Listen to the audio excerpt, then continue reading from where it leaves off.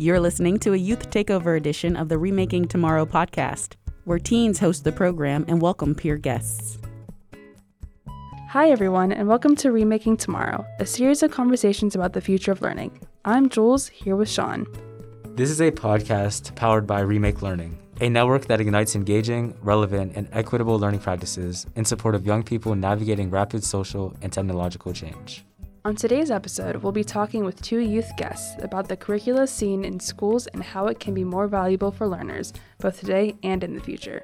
To start, let's meet our guests. Hello, my name is Gabe. I just graduated from Shaler High School, and I live in the North Hills area. Hi, I'm Angelina. I'm in 8th grade, and I live in Crafton. It's great to have you all here today. Now I'd like for us to create a quick list. Could you all say some topics that you would like to see taught in school? These could be things that your school covers already, or things that they do not. One thing that I think that our school does a good job of is we have a class called Current Events. It's pretty open-ended. It's based off the students' preferences. So every week at the beginning of the week, we vote on a topic that's in the news, and we vote on it, and whichever wins, we spend the next 3 or 4 days of the week talking about it. And I think that really is a good outlet for kids to be able to go and educate themselves about current world affairs, whether it's going on in Afghanistan right now, if that we were in school, that'd be really useful, or just other stuff around the world that I think needs more light shed on it. And I feel like that was a really good class that they had in place. At my old middle school, we had a class like that, and it was kind of a struggle. No one agreed, but that was the point of the class. But I think they removed it because our grade was really bad. One of my teachers always tried to pitch having a current events elective, but it never got a lot of votes because talking about things that are going on, especially when it's very much race-driven, is a very uncomfortable thing to talk about, especially with middle schoolers who kind of don't really think about that stuff if you're not being exposed to it. And when we would take these polls and we do these anonymous surveys, we would always laugh at the fact that you would rather do yoga than learn about the problems in society today to try to fix it. The class I took this year, U.S. History, my history teacher taught a lot in the curriculum about U.S. history, of course. And on certain days, he would also talk about current events. So during these days, he would actually talk about the election that was happening, his thoughts on it. And he actually gave us the opportunity to voice our opinion in that regard. And I think it was really beneficial. My school also offers social justice, taught by the same teacher. I do plan on taking it in 12th grade. I think this U.S. history class was really beneficial in giving us that safe space to talk about it as the teacher kind of directed us. Another class I also liked was the African American history class I took because it kind of gave us more information than just world history. It touched base on the race specifically, and we dove into a lot of deeper levels, and I felt like it was a really great class to have. So why are the topics that you mentioned important to be included in a curriculum? We are taught a lot about what we've done in the past, and I feel like that's very important as well. But I feel like if we're taught now about what is going on in our world currently, then we'll be able to learn from the mistakes happening right in front of us, and we'll be able to stop making them in the future. So hopefully by learning from what is happening throughout the world, then we'll be able to cease those kind of negative actions and be better in the future. Being a minority myself, it has been difficult going through school of getting handed textbooks that are 500 plus pages from a point of view that I can't directly relate to because it's not targeted towards me and others like me. So I think that if we took a little bit of extra time to just mix it up a little bit and get all point of views from all parties relevant, then it would be easier for us to get a better understanding of how the situations happened and how everybody felt and how it affected each party individually.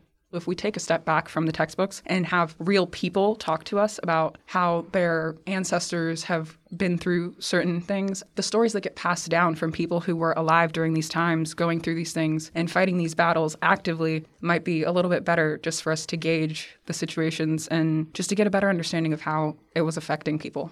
At my school, it was kind of weird because we had a class last year I took. It's called Intro to World Politics, and I'm thinking we're going to talk about all these new things that are happening. Like during the election, I figured we'd get into that. There's a lot of topics that they could not talk about. Like if we brought up Black Lives Matter, it was like you cannot discuss that because it was too much of a hot topic. The teacher didn't want to get in trouble. And I feel like creating a sort of safe space to be able to talk about that and have that dialogue is going to be huge. Like at my school, Shaler, it's not a super diverse place. It's a pretty sheltered community. And so these kids grow up their whole lives with one set of ideals and they never go out and experience other people's. So if they try and create this space that we can talk about stuff like that, that'll be huge in growing people's mental capacity to accept change and see other people's point of views. Creating discomfort is a really good way to open people's eyes and for everyone to accept what's going on and to have a good discussion about it. So a lot of teenagers want to see more relevant topics taught in schools. What makes a topic more relevant than others? Honestly, I think it's perspective. Some people are going to find a certain topic like racial justice or just a class like you took this year. Some people find that super, super interesting and relevant. And there's going to be other people who are like, I have no interest in that. There's no way I'm taking that class. I'd rather take woodshop or whatever, So it's like finding that middle ground between the two extremes is going to be really nice. And also like this safe space we've talked about before and like continue to bring up is going to be super important because there's zero of that in my school. I know you guys might have that in yours, but like we don't have that place where we can go and discuss these things. So kids are going to be wanting to take these classes like Intro to World Politics or like a racial injustice class, and they're not going to be able to do that because there's just so much taboo amongst the school systems that you can't really bring up in certain ways. So being able to get that figured out would be huge to finding a relevant topic that would be interesting for a lot of people to take. I think that topics are relevant if you make them relevant, because if it applies to you directly, then you're going to have the urge to speak about it and to try to fix issues that you find a problem with. And if it's something that doesn't apply to you directly, then it's not necessarily relevant for you. So I think that it fluctuates between who you are and what you stand for and just the things that you're exposed to. Because going to a predominantly white school my entire life, being the only minority in the room for a majority of my classes, it's very much like, because you don't get exposed to certain things that I get exposed to or things that I have to deal with on the daily, you wouldn't necessarily want to talk about it because you don't know how to contribute to that conversation without feeling like you have to kind of tiptoe around certain subjects and topics. It all goes back to like what you're exposed to and who you are as a person. Yeah, I also think that having minorities to lead those conversations is huge because like if you don't go to a very diverse school, you're not going to have that. Like I didn't have a single teacher of color my entire kindergarten through 12. Like that just didn't see them in the building. So that's a problem in that regard. But also like having those kids who want to learn about these topics is awesome. But like you said, you don't want to have to tiptoe around that. And the next question, Pittsburgh Public Schools and others offer magnet and or trade programs. Do you or anyone you know participate in those? For me personally, I never did. It was called Beatty. Kids would leave for like 5th or 6th period, so they would either go right when the school started until 5th or 6th period, or they would go after 5th or 6th period. But I had a couple friends who did it, and it did everything from HVAC. So my one friend, he's doing a little training program now. Out of high school, he's going and becoming an HVAC specialist. I don't know exactly what his job will be, but he's doing something with that. And then my other friend did a very opposite spectrum. He got certified in a lot of Microsoft stuff. So he got Excel certified, he got PowerPoint certified, and did all that stuff. He's very computer driven, so he's going into technology in some way, shape, or form. So I think it was really awesome that they had that opportunity, but the problem is I don't think they pushed it enough. Like there was a lot of openings there, and a lot of kids still feel like college is the only option. There's nothing else. They don't fit into that box. Oh, well, like you're kind of screwed. But there's plenty of things there, and I feel like besides college, there's plenty of options because it's expensive. Like I'm going to CCAC right now because it's so expensive. After aid, one college wanted $40,000 a year. I'm like, I'm not paying. That's ridiculous. So if we find a way to kind of push that narrative of, okay, there's plenty of options that you don't have to pay a ton of money just to go and get a degree, like that's huge. So I feel like once we start doing that, Beatty, or as we call it, will kind of explode and people will want to do that more. Well, I've gone to private school my whole life, so we don't have those opportunities. But my dad did have all of those experiences in high school. He took woodshop and mechanics, and then a couple of his friends did like cosmetology. And he knows a lot of people who took those classes in high school and then made a career out of that and never went to college. So I think that it's a great opportunity for those who kind of see like a bigger picture and don't think that their like only option after graduating is to go to college. It's very possible for you to make something of yourself without spending that extra 4 years in school. I'm a very big fan of college, probably because I'm still pretty young. So I kind of see it as like, oh, I get to get out of the house. I get to leave my parents. I'm going to be free. But I mean, I definitely think that it's not for everyone. So when I get there, I'll figure that out. But as of right now, I'm like kind of set on a few colleges.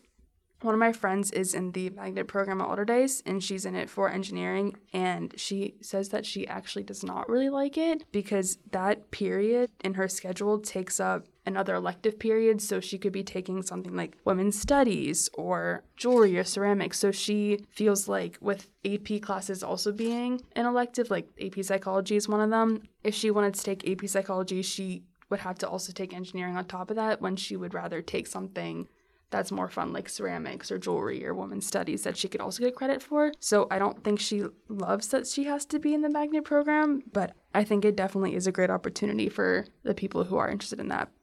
I know someone that takes a ERT, and he's in there for a few hours during the school day. He tells me about it a lot, that a lot of the stuff he's learning in there, he's done with it in like less than the period. So a lot of it is wasted time. But he also told me that he does enjoy the work that they're giving him.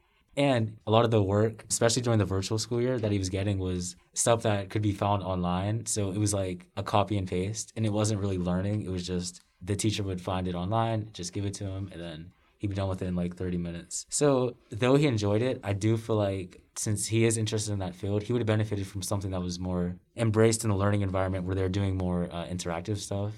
If it was like a couple periods during the day, would that take away from his normal classes? Like if it was like a math class, or would it be during an elective period or like a lunch? So his classes, as far as I know, they were in the afternoon, and it basically took the place of electives. So he had all of his core classes in the morning, and then from the afternoon onwards until the end of the school day, I believe, he would be in that CTE.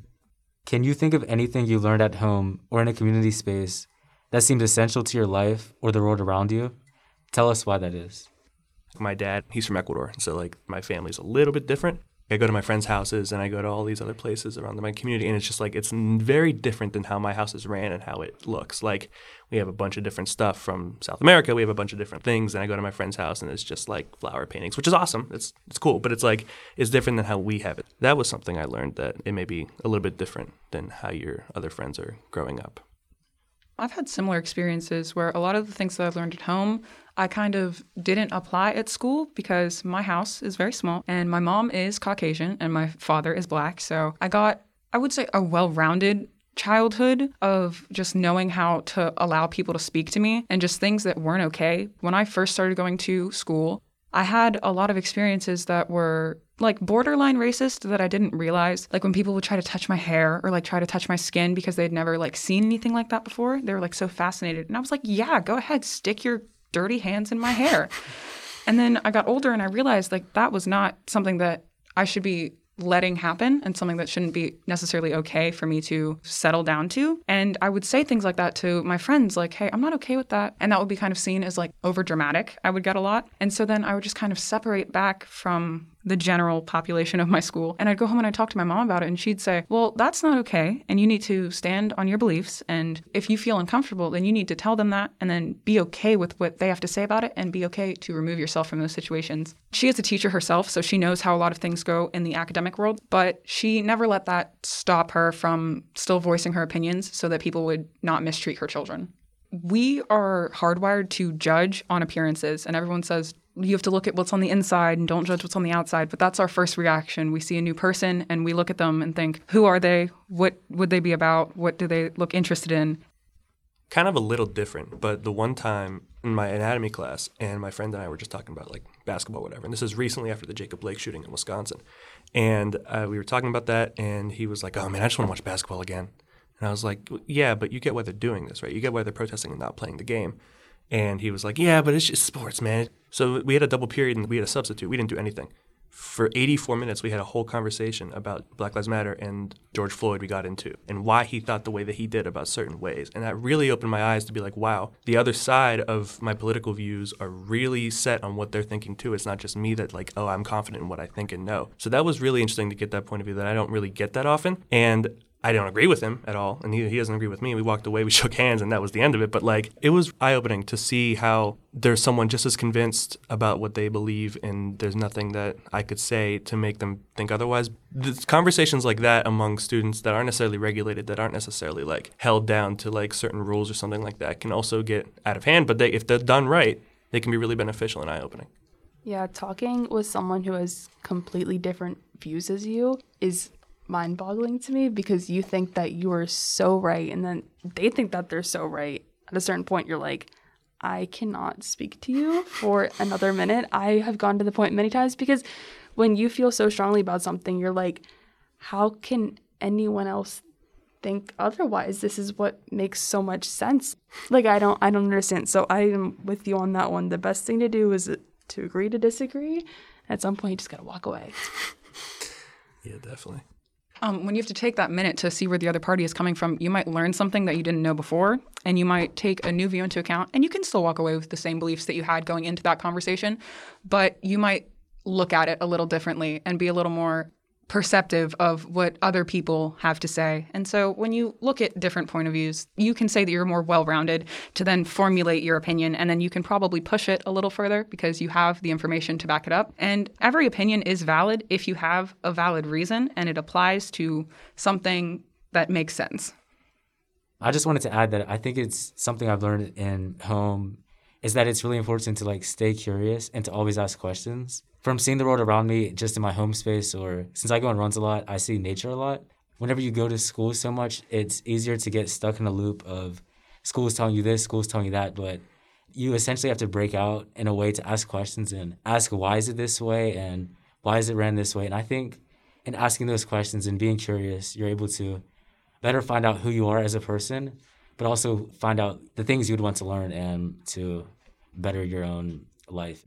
In 1 or 2 sentences, could you say why it is important to have timely and relevant topics taught in school settings? It allows students to feel safe expressing their opinions and allows for a lot of intellectual growth to happen. It's good to give the students a more personal connection to what they're learning, to make them more eager to want to put their opinions out there and feel more comfortable having those conversations. It'll keep the people attending the classes aware of what's occurring in the world.